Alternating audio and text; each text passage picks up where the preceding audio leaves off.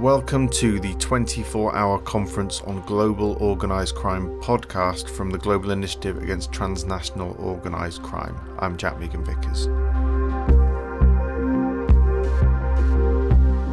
The 24-hour conference on global organised crime took place online in November 2020 and was organised by the European Consortium of Political Research Standing Group, the Centre for Information and Research on Organised Crime, the International Association for the Study of Organised Crime, and the Global Initiative Against Transnational Organised Crime. Hundreds of academics, researchers, journalists and others from around the world gathered together to present and discuss the latest research in organised crime.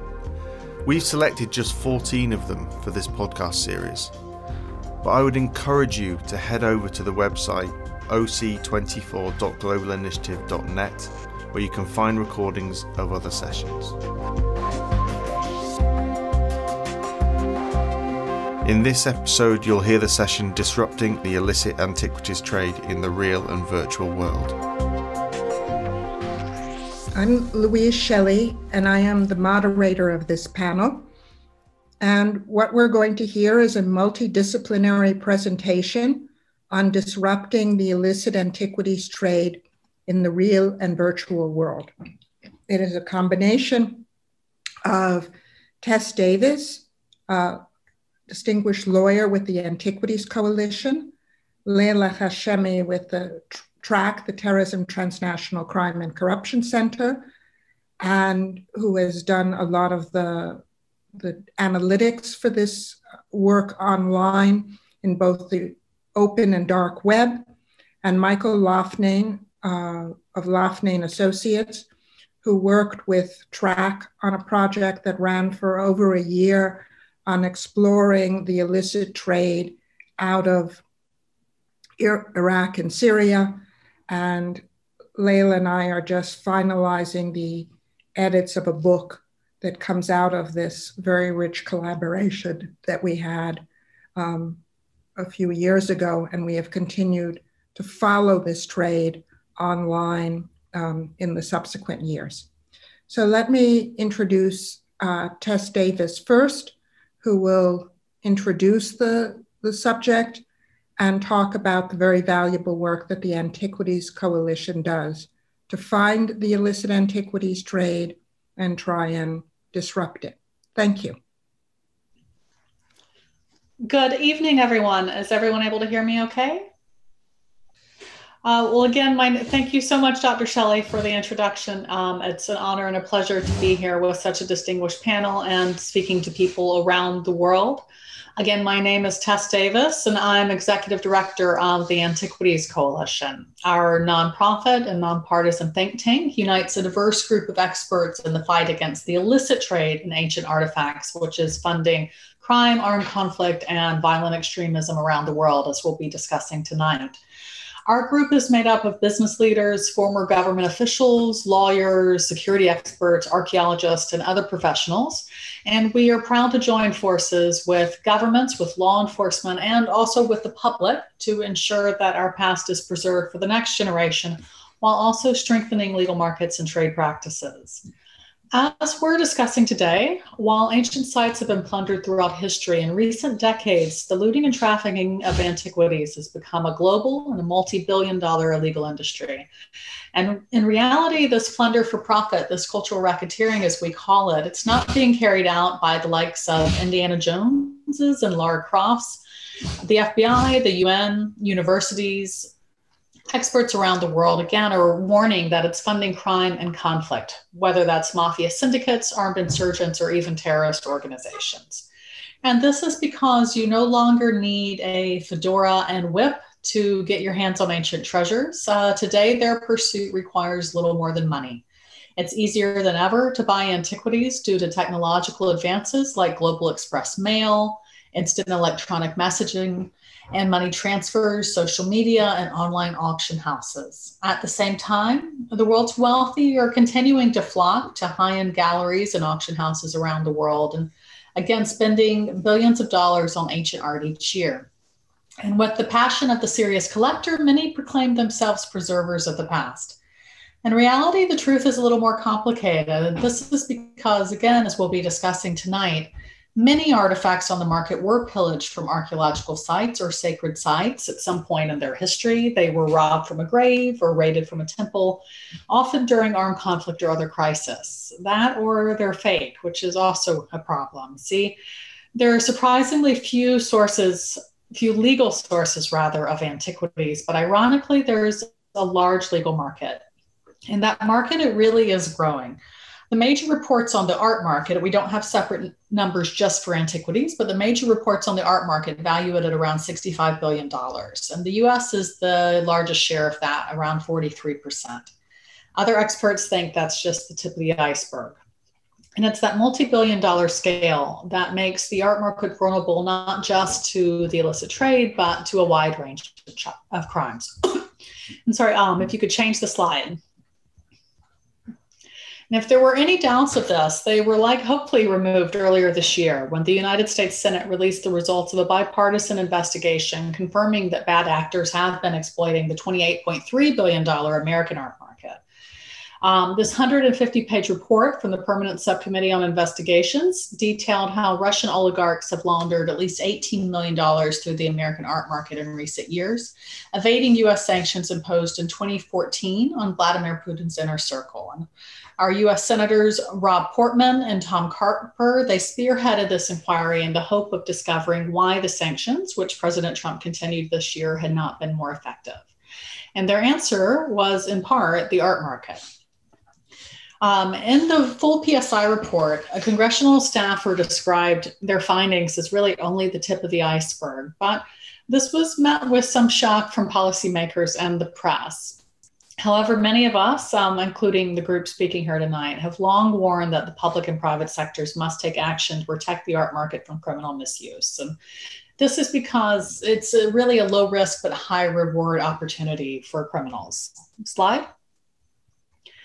Now, why is this? A number of aspects of the art market contribute to its level of risk, and this includes its longstanding culture of secrecy as well as the unique nature of art itself. After all, art doesn't carry anything like a VIN number. Much of it is very portable, especially antiquities, things like cylinder seals from Iraq. You can carry a few in your pocket. And it's thus very hard to track. It's also notoriously difficult to price, which of course criminals can manipulate. After all, two equally qualified experts can look at the same piece and be widely off in the value they assign. And that in turn will be widely different from what somebody is actually willing to pay for it. Slide. And of course, the issue of money is really important. Global sales of art and antiquities, again, they're in the tens of billions of dollars. And the US is the largest market worldwide for that, accounting for 44% of the global sales by total. And I should mention too that there's a couple of different major stories, reports on the size of the art market, which using their values different widely, but even across these, again, 44% is the number that seems to hold for the US portion of that. Slide. Now, one would hope that these aspects of the art market would make it subject to more regulation, not less, but the opposite's happened. The art market is often, and I think correctly, referred to as the largest unregulated market in the world. One reason for that is that it's seen as the purview of the wealthy, and another is that it's seen crimes within the art market are seen as something that doesn't affect anyone beyond the wealthy. That is, if art crime is viewed as a crime, it's viewed as a white-collar victimless crime, which I hope tonight's panel makes clear that it is not. But regardless, the art market has continued to get an exemption from what are really otherwise standard laws and regulations that, again, in my belief, apply to every industry of comparable risk and scale. So to recall the Russian scandal that I mentioned earlier, if those individuals had been buying precious metals, stones or jewels, or even an automobile, a boat, a plane, US law would have required the sellers to confirm the identity of the actual buyer and taken some basic steps to ensure that the transactions weren't covers for crime.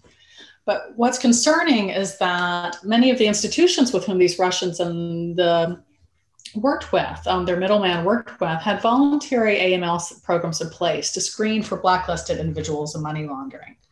Yet, according to investigators, the employees who facilitated these sales, they never even asked the middleman the client's identity, even when it was known that he was not actually the ultimate owner.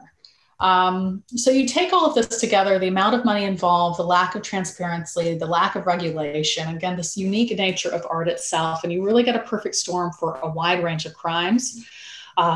Fraud, forgery, tax evasion, money laundering, sanctions violations, and even terrorist financing, as George Mason's important work has made clear. Slide. The Antiquities Coalition convened the Financial Crimes Task Force, next slide, to support the public and private sector as they fight back against these threats. And this multi-stakeholder group, the first of its kind within the United States, with it we tried to really unite allies in the art sector, the financial sector, and the legal communities, as well as former law enforcement and government officials. And over the past year and a half, this diverse group of experts has worked together to develop recommendations for protecting the art market from criminal misuse. The resulting report, which I'm happy to answer questions about later in the panel, Reframing U.S. Policy on the Art Market. This was published in September through an interactive website at our main website, and it calls for new policies, new practices, and new priorities for the United States to implement on its own, but also in conjunction with the private sector and the international community. I encourage you to visit the website, explore the international interactive resources, and read the full report. However, also happy to discuss it later tonight in the questions. But in closing, just with this report, we were hoping to warn that the art market's continuing exemption from, again, what are standard laws and regulations is giving criminals an easy backdoor into the world's largest economy. But there's good news in that too, and that there is much that the US government can do. There's much that the US art market can do to meet this threat head on, both domestically as well as internationally with our allies. So thank you for your time tonight. And again, I look forward to answering any questions later.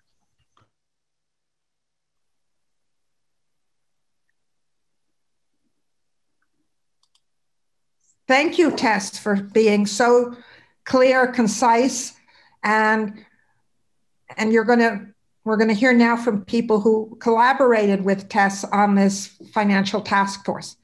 Our next speaker is Dr. Leila Hashemi, who's now a postdoc at George Mason University. And during her doctoral year, she worked on this project of countering online antiquities networks in Syria and Iraq through sophisticated online data analytics. And this is what she'll talk to you about. So thank you. Thank you so much, Dr. Shelley, for the introduction. As you mentioned, my name is Leila Hashemi, and I'm a postdoctoral fellow at TRAC. I recently graduated from George Mason University with my PhD in public policy, and I'm currently working on detecting illicit supply chains of counterfeit pharmaceuticals and PPE. Some of you might have joined us in our previous session. It's a pleasure to be here today.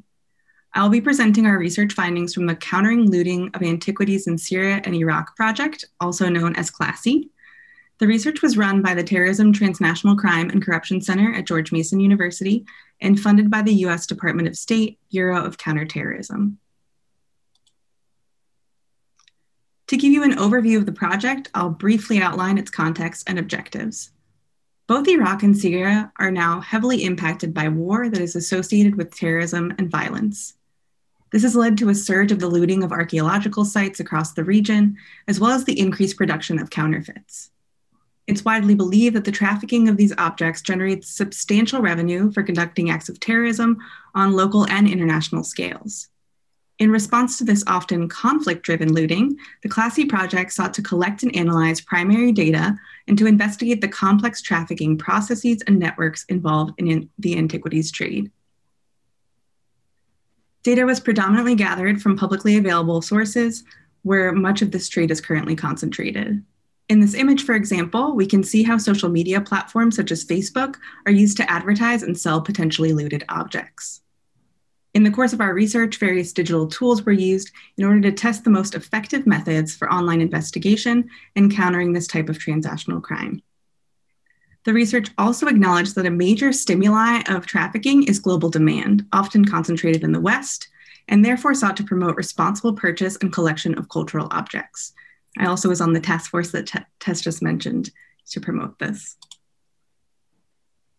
To implement the Classy project, a multilingual team of archaeologists, antiquities specialists, and criminal network investigators carried out analysis of the current state of the online market. The research was approached from two angles. First, during our online sales monitoring, we analyzed the general nature of the antiquities market, traded materials and their flows, as well as illegitimate practices employed in transactions. We examined over 60 sites in 7 languages, ranging from large internationally recognized auction houses and galleries to small-scale independent dealers operating on more decentralized networks and marketplaces such as eBay. The monitoring focused on small objects as these are easily concealed and thus transported, but also less likely to be detected while in transit, the reason for which they're traded in large quantities. This image here depicts antiquities seized in 2016 during a raid on Islamic State fighters in Syria that were later returned to Iraq by the United States. This is just one of many examples that demonstrates the importance of understanding the value and dynamics of the antiquities exported from these two countries and how these relate to the funding of terrorism. Second, we deepened our understanding of sales networks through participant observation on social media. We monitored some of the most popular social media sites such as Facebook, Twitter, and Instagram, and we found that venues like eBay, Etsy, and the darknet are unique in that they are interactive sales platforms with social media elements. So these sort of fit in both categories and help often provide potential leads for this type of research. We gathered the data by means of several specialized tools such as web scrapers, which I'll explain in one moment. Our sales monitoring led us to several findings. It's now confirmed that there's no reliable way of determining from online images whether any specific object was originally found in Syria, Iraq, or elsewhere, or whether this object was a counterfeit. This is often due to the low quality of images, especially for unclean coins or items of low levels of preservation. Many objects are sold with problematic provenance, which prevents us from understanding when they came out of the ground and their ownership history.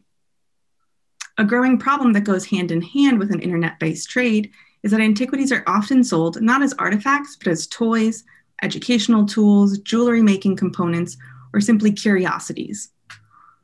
Genuine and illegally traded antiquities are often mixed together, which has been termed piggybacking.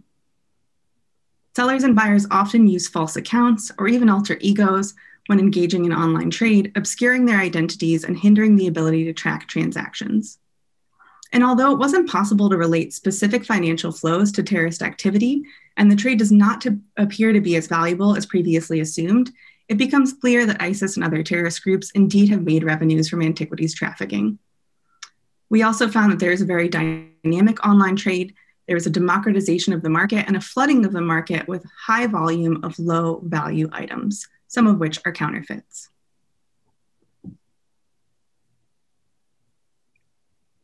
Through the use of relatively simple tools such as web scrapers or spiders, we were able to automate much of our online sales monitoring. These web scrapers facilitate pulling information like the listing number, description, and price of an object into data spreadsheets for easy review by subject matter experts. With this method, we were able to use our resources where they were needed most. This blending of automated and manual analysis allowed us to streamline the listings monitoring process. And we found that many objects, like I mentioned before, were being sold on websites like Etsy as craft or hobby goods. And we discovered that online forums and social media sites contained valuable information, which led us to monitor venues like Facebook and the darknet. We worked with several other tools, and we also collaborated with computational social scientists to gather and analyze our data. We partnered with Cyari, a data analytics company, and used Know Your Customer tools such as Butler, developed by DARPA and shown here to investigate online identities on the open and dark web. We found no evidence of illicit coin and cuneiform sales on the darknet. And this can be explained by the fact that the antiquities market is a gray market, where illicit and illicit goods are mixed, making these objects difficult to distinguish, but generally easy to trade without needing to use the dark web.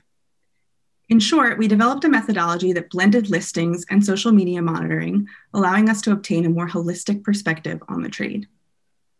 And because no one tool met our research needs, we decided to build our own.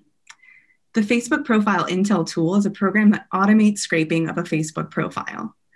The tool looks at a profile's immediate friends and the context of these friends or friends of friends, allowing researchers to map network connections. Similar to the earlier Marketplace web scraper, this tool captures data automatically and parses it into files from which keyword searches and visual analysis may take place. The profile results file will show thumbnail images of profile photos. It also records the user's profile information and any comments, reactions, and likes on their posts. We're developing similar tools for other platforms, as well as building image classifiers using machine learning and convolutional neural networks to enable the automatic detection of images containing coins, cuneiform, or violent content.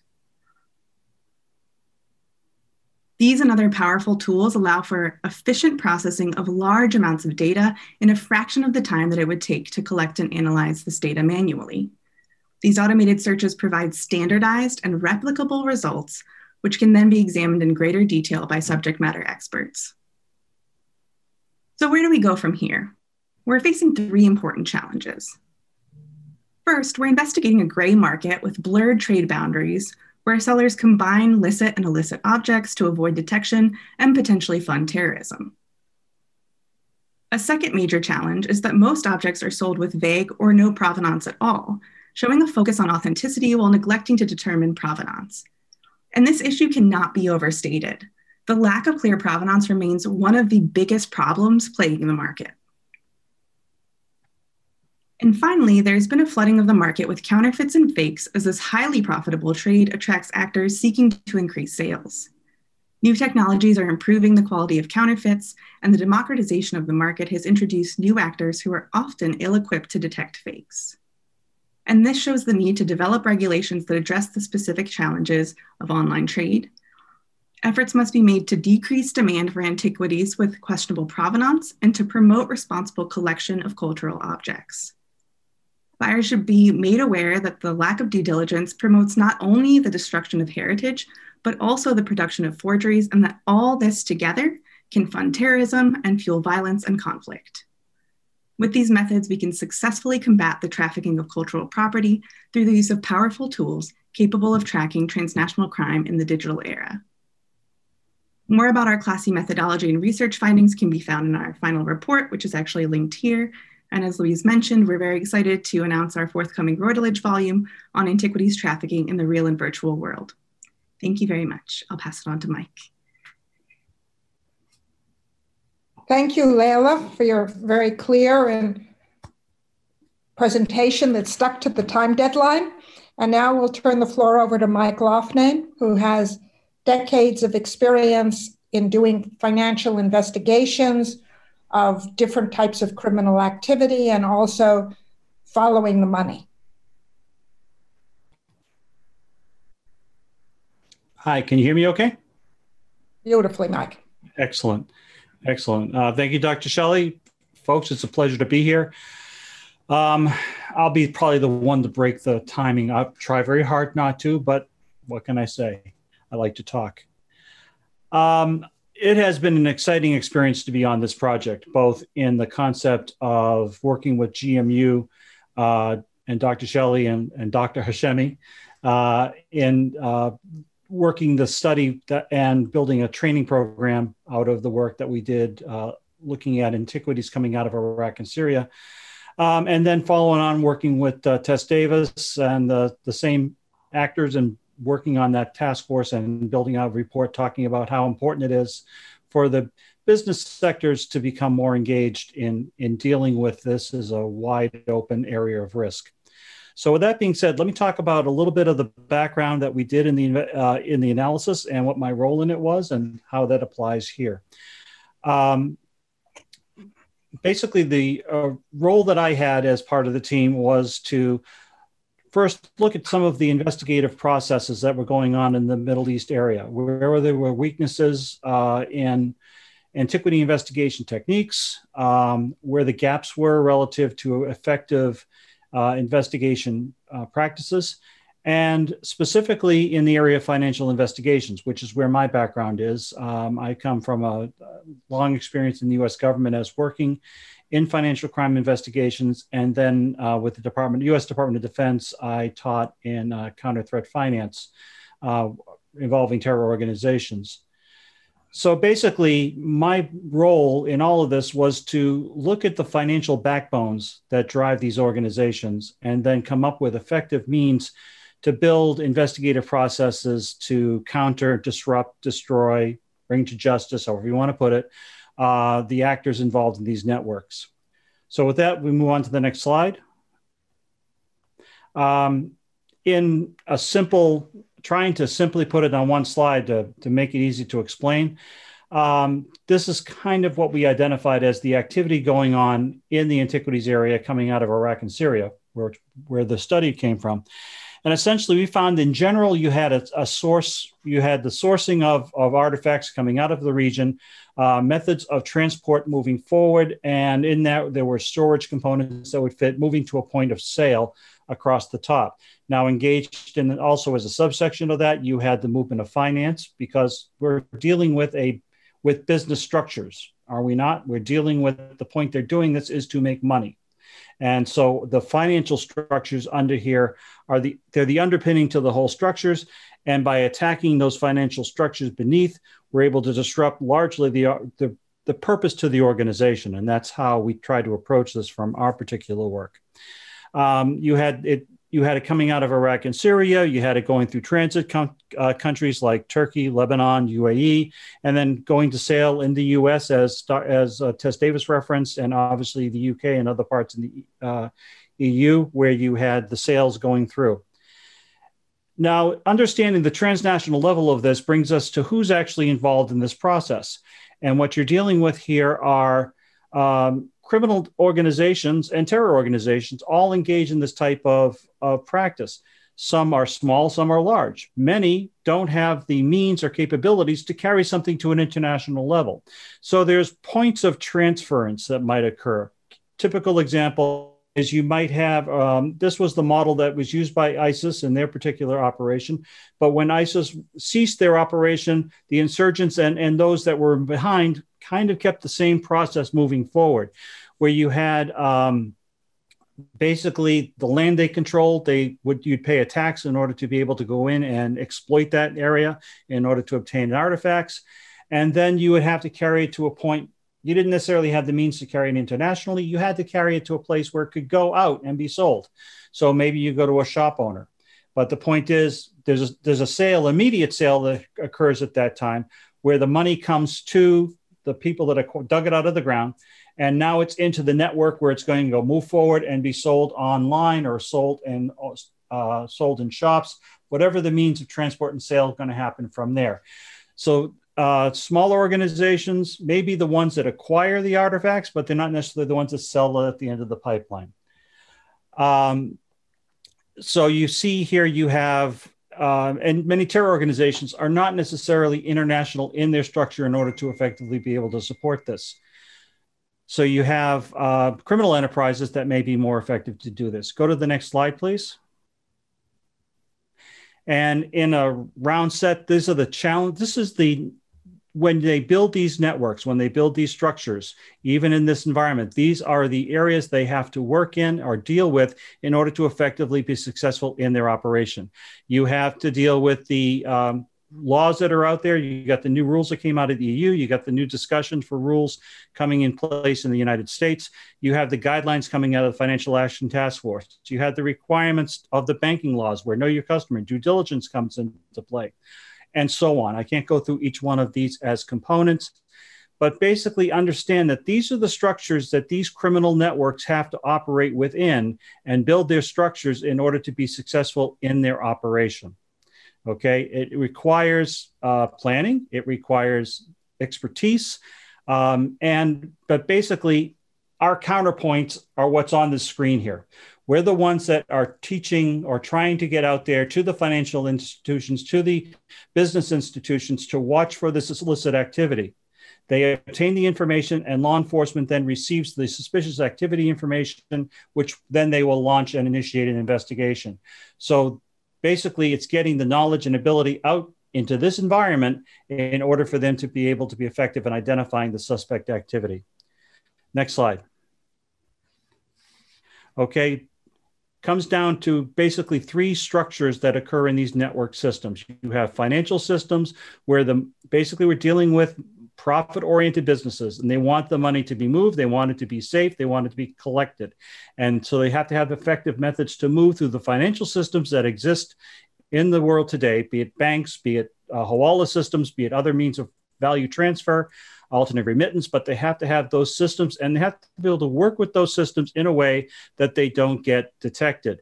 They have to have means of communication because this is a transport system. Everything is carrying through. So what are the transport and the communication structures that are in place that allow product to go forward? And then the payments to be returned. And then the business systems, the use of fronts, the use of shells, the use of other means of transport, the things that are necessary in order to have the physical structure that allow these things to be moved. Even if they're sold online, there's still a point of shipment that has to occur. So how do those things structure? And when I teach in the law enforcement environment, it's teaching them to this particular point, building investigative structures to attack these three buttons. Next slide. So basically it comes down to the professionals on the other side.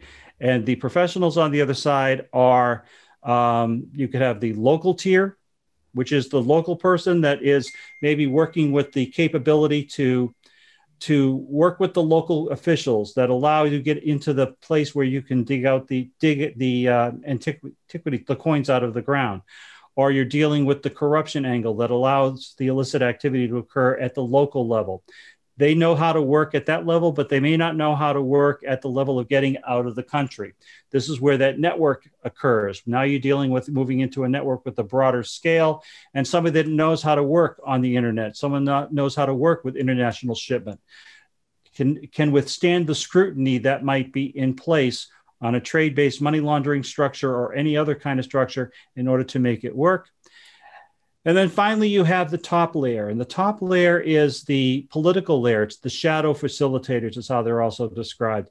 The ones that help support and provide the political structure that maybe allows a lesser enforcement on an issue or will cause certain laws not to be enforced or inspections not to be done, that kind of thing that basically sets the foundation on which the structure can actually land. This is the challenge for law enforcement, having the ability to work in this structure, collect this information, build effective cases, know these areas in which they have to conduct investigations, and move forward to a successful conclusion to the issues being raised. I think that, next slide, I think that concludes my presentation, and I'm set to go. Thank you, because the timekeeper has said we're out of time. All right. I have a bunch of questions, but let's start with the audience, and I hope they keep rolling in. Julie Ailing asked, are law enforcement resources sufficient for investigating these crimes? Do governments have the political will to address these crimes in the depth required? I'll go forward with that as a start. Great question, Julie. Thank you for asking. It is... the biggest challenge for law enforcement is a lack of maybe a widespread experience. There are segments in law enforcement that have expertise in this area. But when you look at the size of the area of risk, an unregulated value transfer system that allows money to be moved very quickly and very easily with basically in a culture of anonymity, it makes it there's just not enough law enforcement out there with an understanding of how this particular sector works.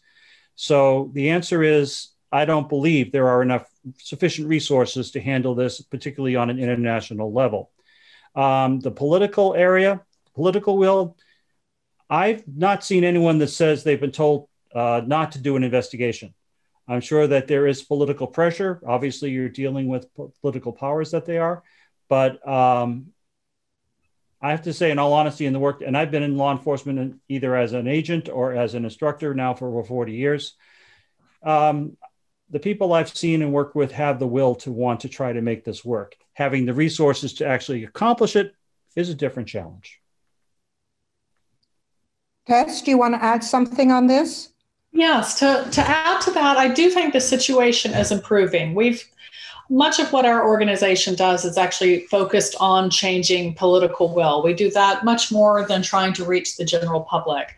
Though, of course, the general public can be helpful because it puts pressure on the politicians that's needed to do this. But we have noticed a change in the last 5 or 6 years that, for example, it used to be when we would go into an official's office, whether that was an official with the US government or the EU or the United Nations, we had to spend a sizable portion of the meeting explaining, first of all, that there's a problem.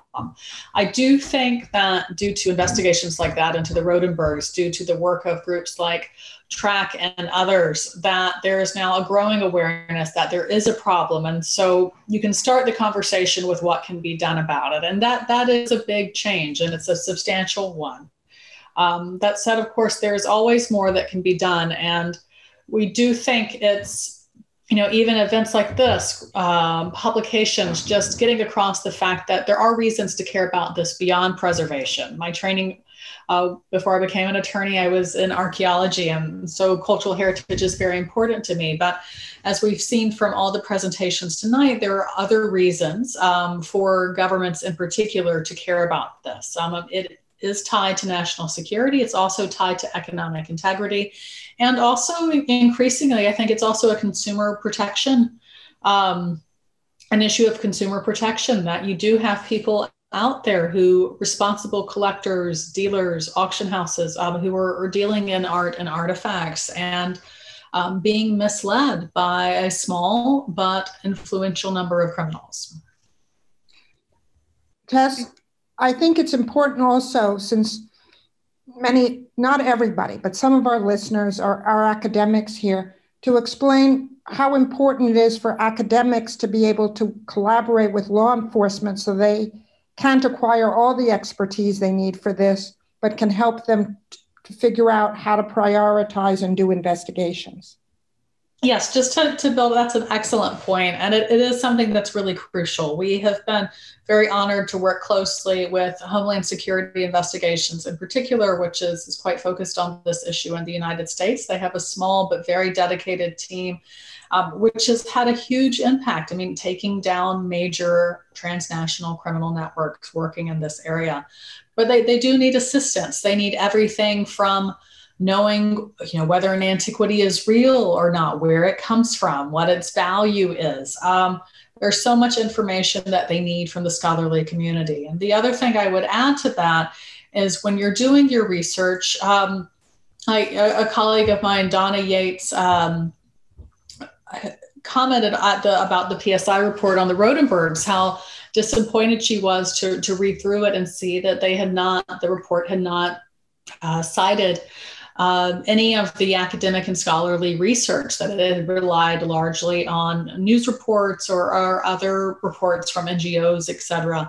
And this is a problem, and it's something I think I have a foot in academia. Something we can certainly all do better is trying to make sure that our research is getting to the policymakers who can do something with us, and do something with it. And that is a challenge, because it's difficult to get a government official to read a 2-page report, let alone a 60-page report. And so there are things that can be done, even just, including executive summaries, doing briefing papers, to make sure that the important research that you're doing can get to the policymakers who can impact policy with it.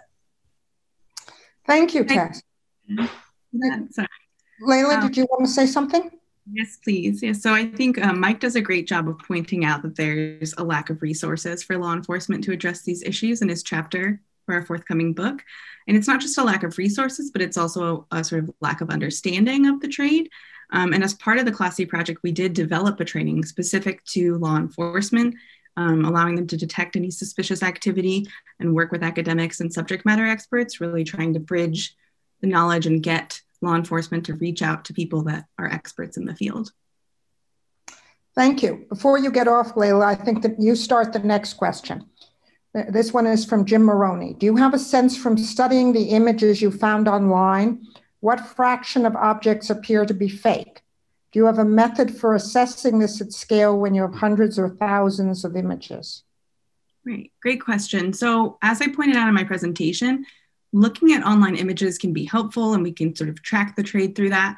But a lot of the subject matter experts that we worked with pointed out that from the low quality of images and just the sort of nature of the trade, you really need to be able to see and touch and be in the same room as an artifact to be able to discern if it's, detect if it's a fake or a counterfeit. In terms of assessing the scale, this is, we have lots of images, but like I mentioned, we have automated tools that we're building that allow us to kind of process a lot of this information. And so, as I mentioned, we're using artificial intelligence or machine learning to be able to train models to look for what we're looking for, if that makes sense.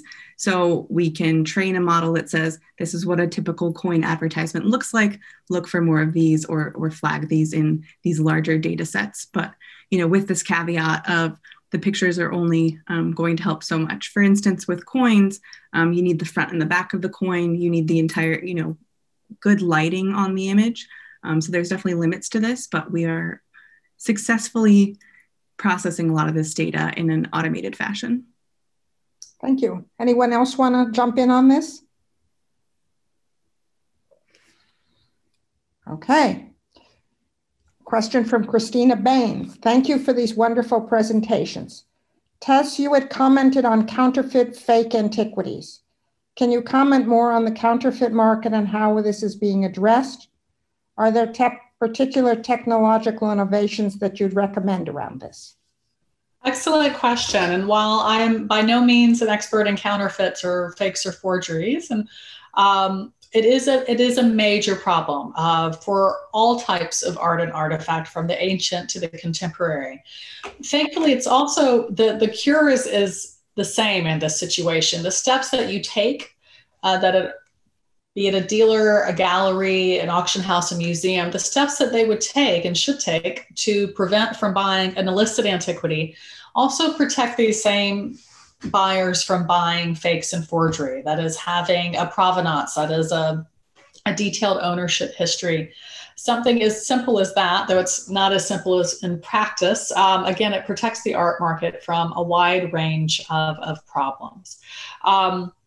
Our hope is also that if the art market is eventually put into the framework, the AML framework in the United States, and this is something that has happened in Europe, and by Europe I mean the European Union, Switzerland, and the United Kingdom have all subjected the art market to AML protections under their law. This is something that's pending in the United States. And if that does happen, it'll protect the art market for more than just money laundering. It puts into place, again, what is, good practices that will protect against a wide range of crimes, including hopefully fakes, forgeries, and counterfeits. Mike may have more to add to that. So I know this is addressed. Just a couple thoughts. Basically, this is that construct I think I tried to bring up in my presentation, was the tip of the spear element.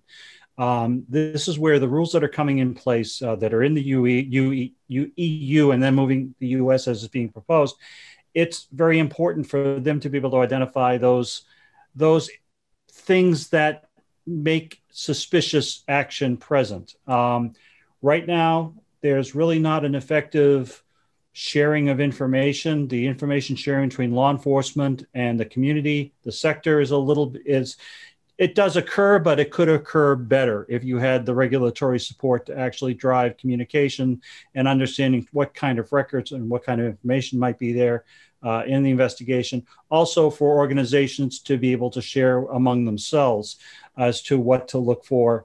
That would identify the suspicious activity that might therefore result in a report of suspicious actions, and then an investigation will ensue. Law enforcement is a reactive structure. They require somebody to tell them something is going on. So it's up to the art sector, it's up to the experts in the field to say, hey, something's not right here, and then work with law enforcement with the expertise to try to bring it together. The issue of counterfeit with due diligence efforts are certainly identifying who's involved in the structure, then that information coming out as to who's good, who's bad, the use of provenance, and the use of creating a false provenance is a very common activity that's that's present here, where they'll just make up the paperwork.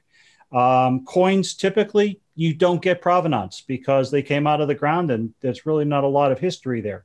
Statuettes, other things, it's easier to see, and then you can track it back and see if it's valid. And that tracking back, that due diligence is an important factor in this particular sector. Maybe you could give for our audience a concrete example, either you or Leila, because I know we have them in the book, of counterfeit provenance and how people say this belonged to my grandfather or my uncle, and that person never collected anything in their lives.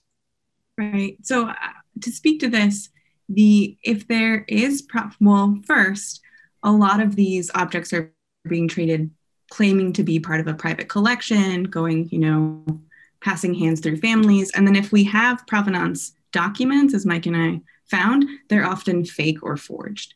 So you either have a very vague provenance or forged documents. In terms of Christina's question, if I could speak to that, we found a lot of online forums that kind of call out bad actors and actually list bad eBay dealers, ones that have been accused of having suspicious transactions, not following through, as well as selling counterfeits or fakes. In terms of tech, I wish I had more tech innovations to recommend around this, but in terms of tech and counterfeits, there's been a lot of advancements in creating more convincing counterfeits and fakes through the use of technology.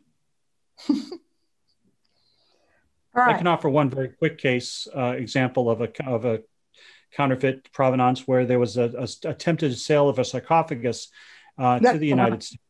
That's the one you wanted to get to? Talk about. Yeah, okay. Go into that. Yeah. And in that one's always about the bodies, isn't it? Okay.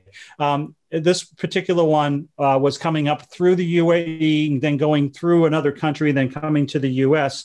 And in order to effectively have this happen, the gentleman involved in making this all happen wanted to build provenance to show that it didn't come out of a place it shouldn't have with the laws over there about antiquities.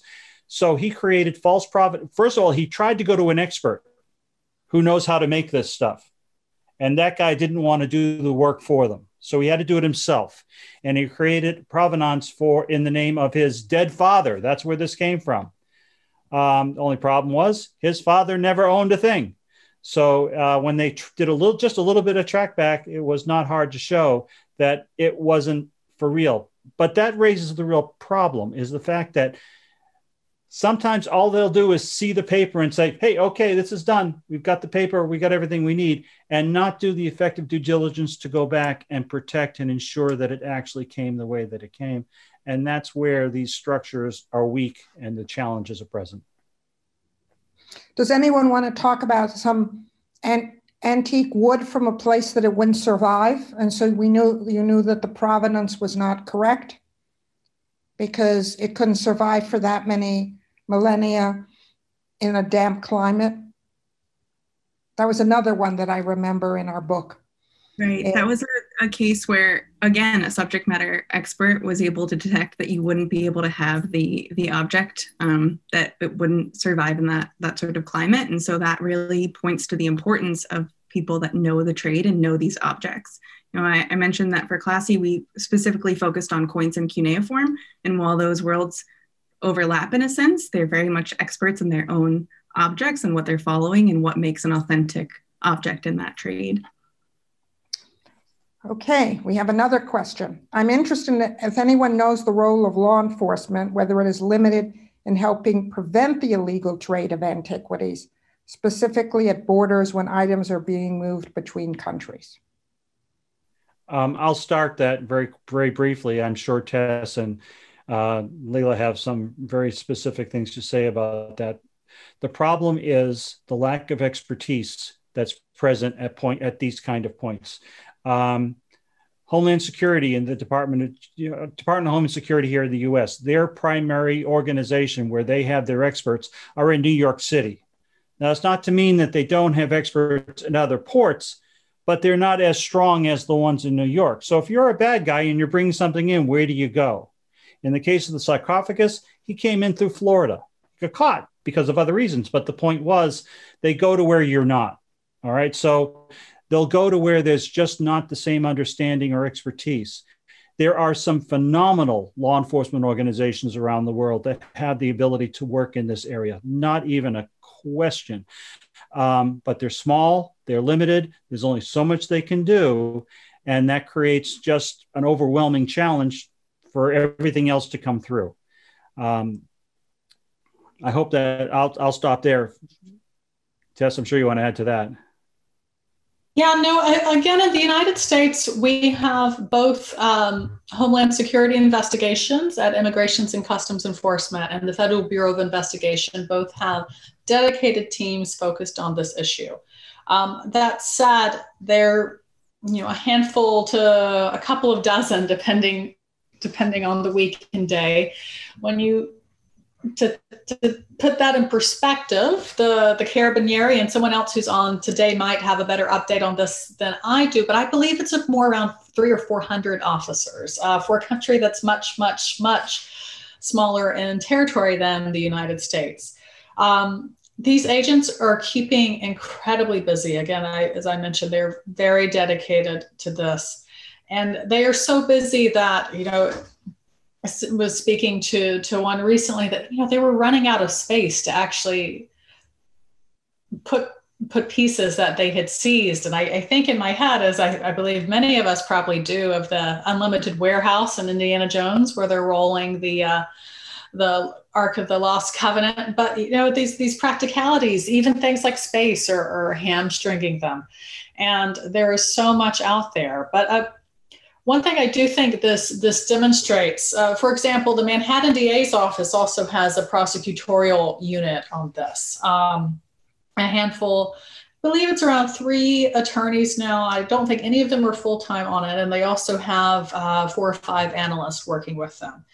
And so a pretty small team. What they have been able to accomplish just having, a handful of people working on this issue has been shocking. Again, we're talking about taking down major transnational networks, not by no means limited to the Middle East. I mean, these are groups that are operating around the world and actually especially active in South and East and Southeast Asia. So I think that demonstrates that if a government is willing to make even a small investment of, a handful of full-time employees, it can really, really have a major impact. As has been mentioned tonight, this has been a low-cost, high-reward crime. And if we can shift that balance even just a little bit, it can hopefully do a lot of good in making people think twice. I think this also really emphasizes that this is a transnational issue. And so it's very much subject to specific national laws, as Tess mentioned, and what countries we're dealing with. We also saw a lot of evidence of laundering of objects and their documentations, falsifying documents while in transit, particularly through free trade zones. Another thing I wanted to point out is that objects are often stored for long periods of time until it's sort of deemed safe or more acceptable to put the item up for sale. So when we have objects stored for 5, 10, 15 years, that makes it much more difficult for law enforcement to follow these illicit goods. If I could just add one very quick point.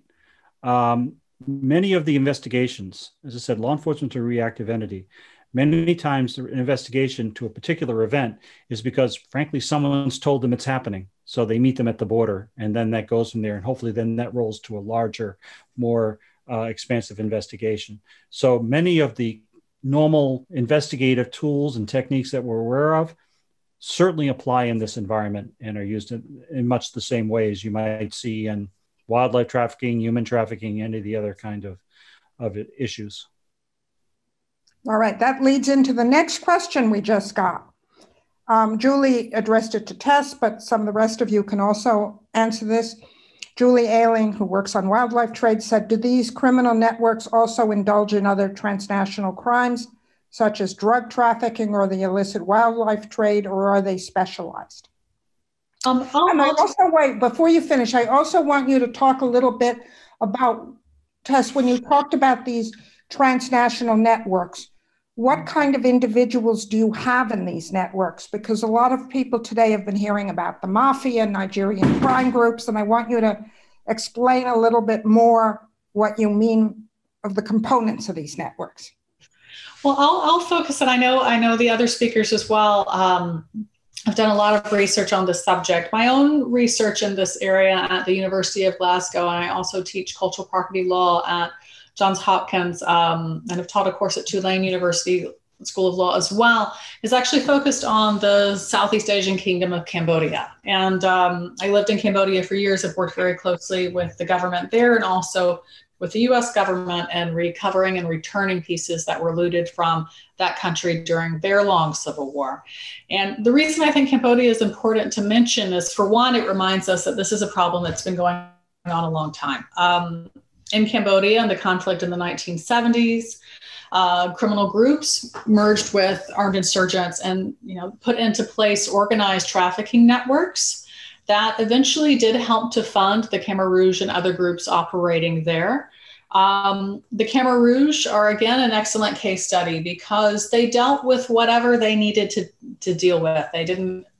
Eventually, they didn't care whether it was antiquities, whether it was timber, whether it was rubies from the mountains along the border with Thailand.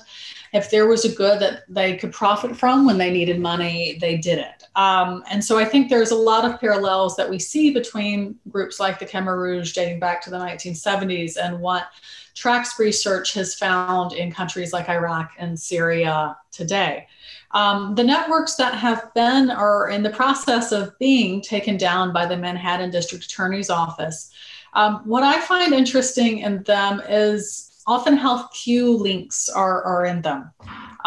Sometimes a matter of 3 or 4 individuals between on the ground, piece leaving the country and showing up at a top auction house in the United States.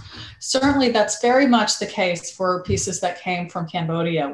There was one infamous trafficker there who was able to deal, on the one hand, with looters on the ground in Cambodia, presumably looted some pieces actually himself, and also was a high-profile figure who was able to deal with the very heights of the art market.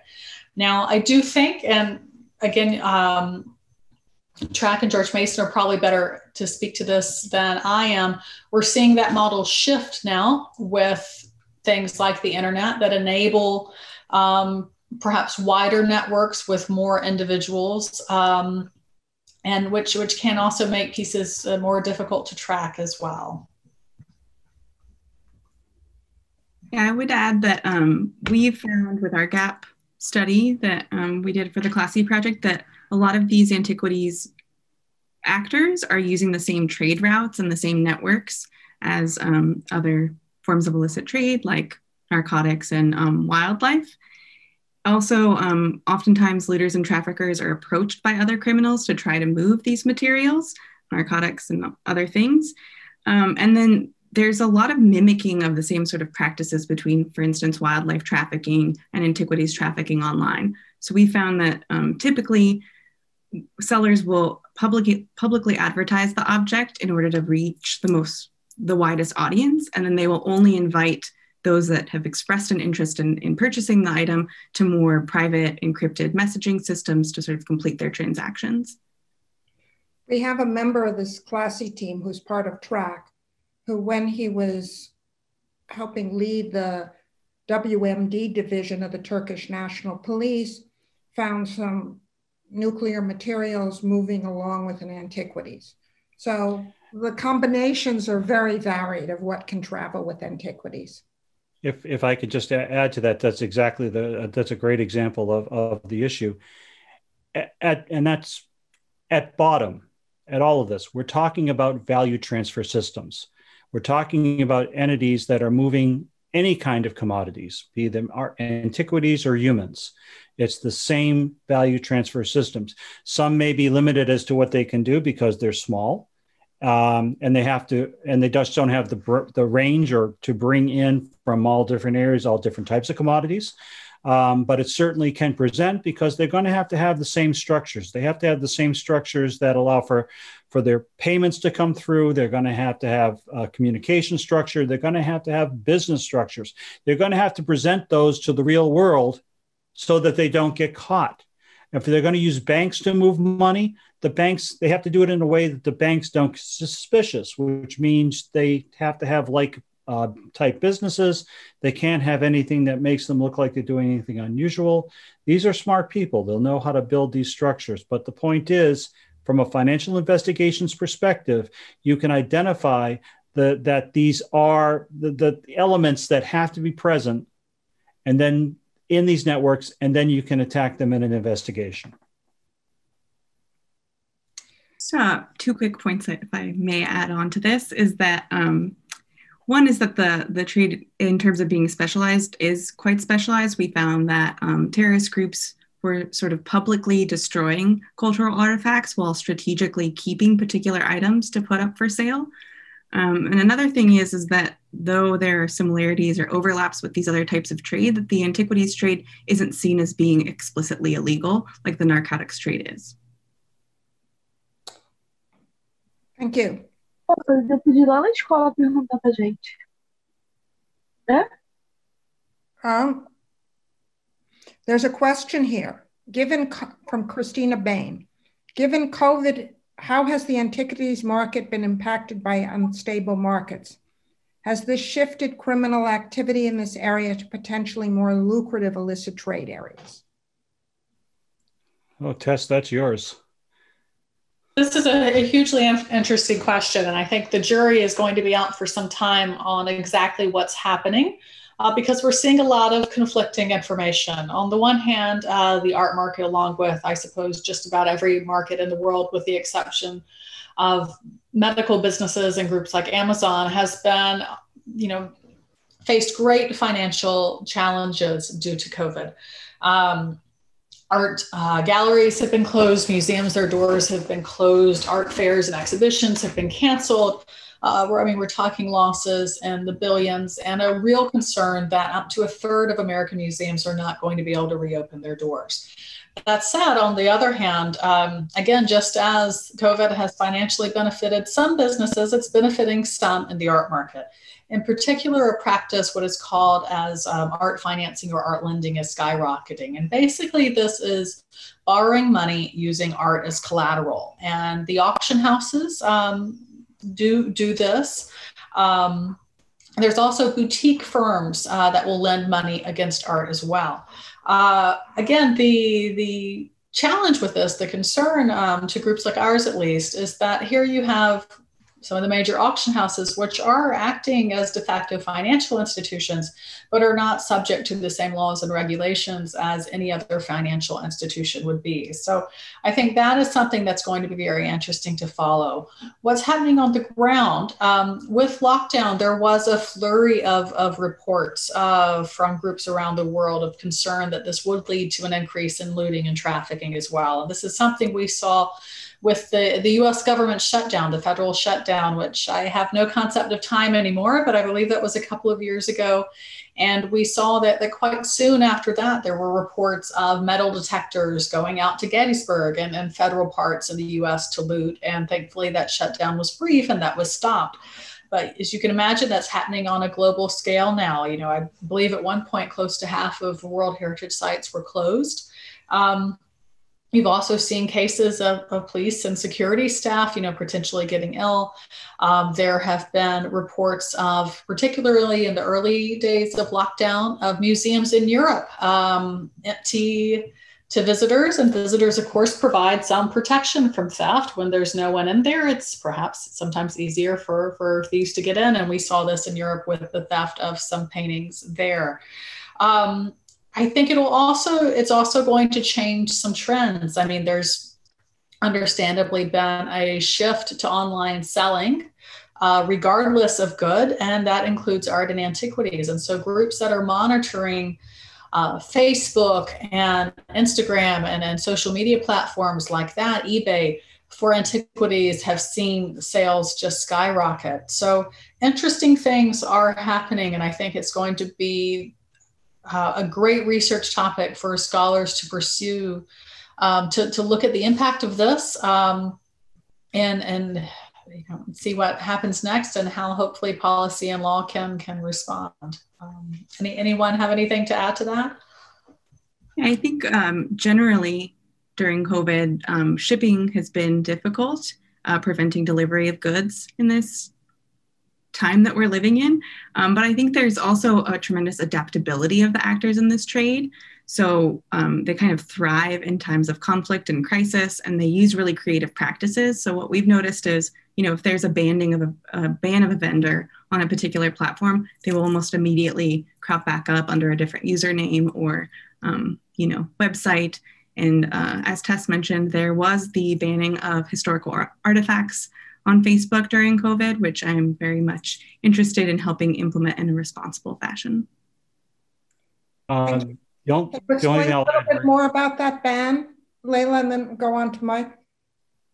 Yeah, I would like to say, in a response to some wonderful work done by Antiquities Coalition, ATAR, Classy, Track, lots and lots of organizations, that Facebook this summer updated its community standards to add historical artifacts as something that is banned. So you can't sell, advertise any of these on their platforms. My suspicion is that this will, again, with this adaptability, these actors will just move to other spaces, possibly the dark web, possibly just other sites. But this is a ban that has not had a lot of information come out around it. And as we've seen through Facebook's less than perfect implementation of these bans in other realms, such as wildlife trafficking, we are trying to build a coalition of organizations and individuals that will try to partner with Facebook to make sure that, that this ban is actually implemented correctly. Thank you. Mike, sorry. Just in a general context on the COVID issue, I've done several presentations in this particular area. What you have on the law enforcement side is you have a shifting of resource. You have a lot of resource being pushed to going after the counterfeit PPEs. You have them going after the issues that are COVID oriented. So while they're looking and investigating over here, this place over here starts to regroup, reorganize, and maybe hit areas where we're not looking so close. And the other thing that happens is the point of the spear, the people that are supposed to do these reviews and these checks, the regulations, the rules have been relaxed. They may not have the same access to information they otherwise would. So the ability to identify and detect becomes a vulnerability that is frankly impacting across the board, the art and antiquities sector included. Thank you. I don't see any more. I have a question since there's not another one from the floor. Layla, at one point you talked about the democratization of the art market, and it's linked to going online. And can you explain that idea a little more to our audience? Because it's interesting and deserves a little more attention. Absolutely. So I think when we look historically at the antiquities market, it was very niche, very specialized market. And now with the advent of the internet, anyone who's sort of interested in antiquities, learning more about them, or even purchasing them are able to do so through Vcoins, 6bid, eBay, these other platforms. What's worrisome is that these actors are often just really excited, like Tess was saying, like they want to play Lara Croft or Indiana Jones, not really understanding the impact that their purchases can have, which is why with Antiquities Coalition and our task force, we're trying to promote more responsible consumption of cultural artifacts. I mentioned this in my presentation, decreasing demand. I think along with decreasing demand is also just making sure that people understand that these aren't just, trinkets, and that, their interest in holding a piece of history in their hand is, on them, but the real repercussions that this has. There's also a lot of, when we look at sort of the price listing of a lot of these objects, they're pretty low. We see lots and hordes of coins being offered on eBay. And so it allows pretty much anyone, like an average person, to purchase these goods. I think there's one of the contributors who ran the American Numismatic Society went online to calculate the growth in the online market for coins. And in the last few years, it's increased into the millions. So this is why Iraq and Syria are like totally pockmarked, because everybody's digging up these coins to be selling them online. And therefore, this is part of the democratization of the market, is massive looting and destruction of our cultural heritage. And that has very long-term consequences. So we started off the day learning about destruction of species, and we're ending up the day in the US talking about destruction of cultural heritage and what that means of not understanding our history, and that closes many doors for the future. Maybe Tess wants to say a little more on that. I do think it's an interesting time and an important time to be tackling this issue. And there's certainly so much that different groups can be doing. And again, as you mentioned, so many of the steps that will fight antiquities trafficking, will fight wildlife trafficking, will fight all different types of illicit trades. And so there's no need to reinvent the wheel for this issue. There are things that we know that have worked for other areas that could work for this. And so hopefully, again, with increased awareness, with increased study and hard data on what's happening, there's much that can be done. Mike, I'm sure you have something to add on that. Oh, just a quick note.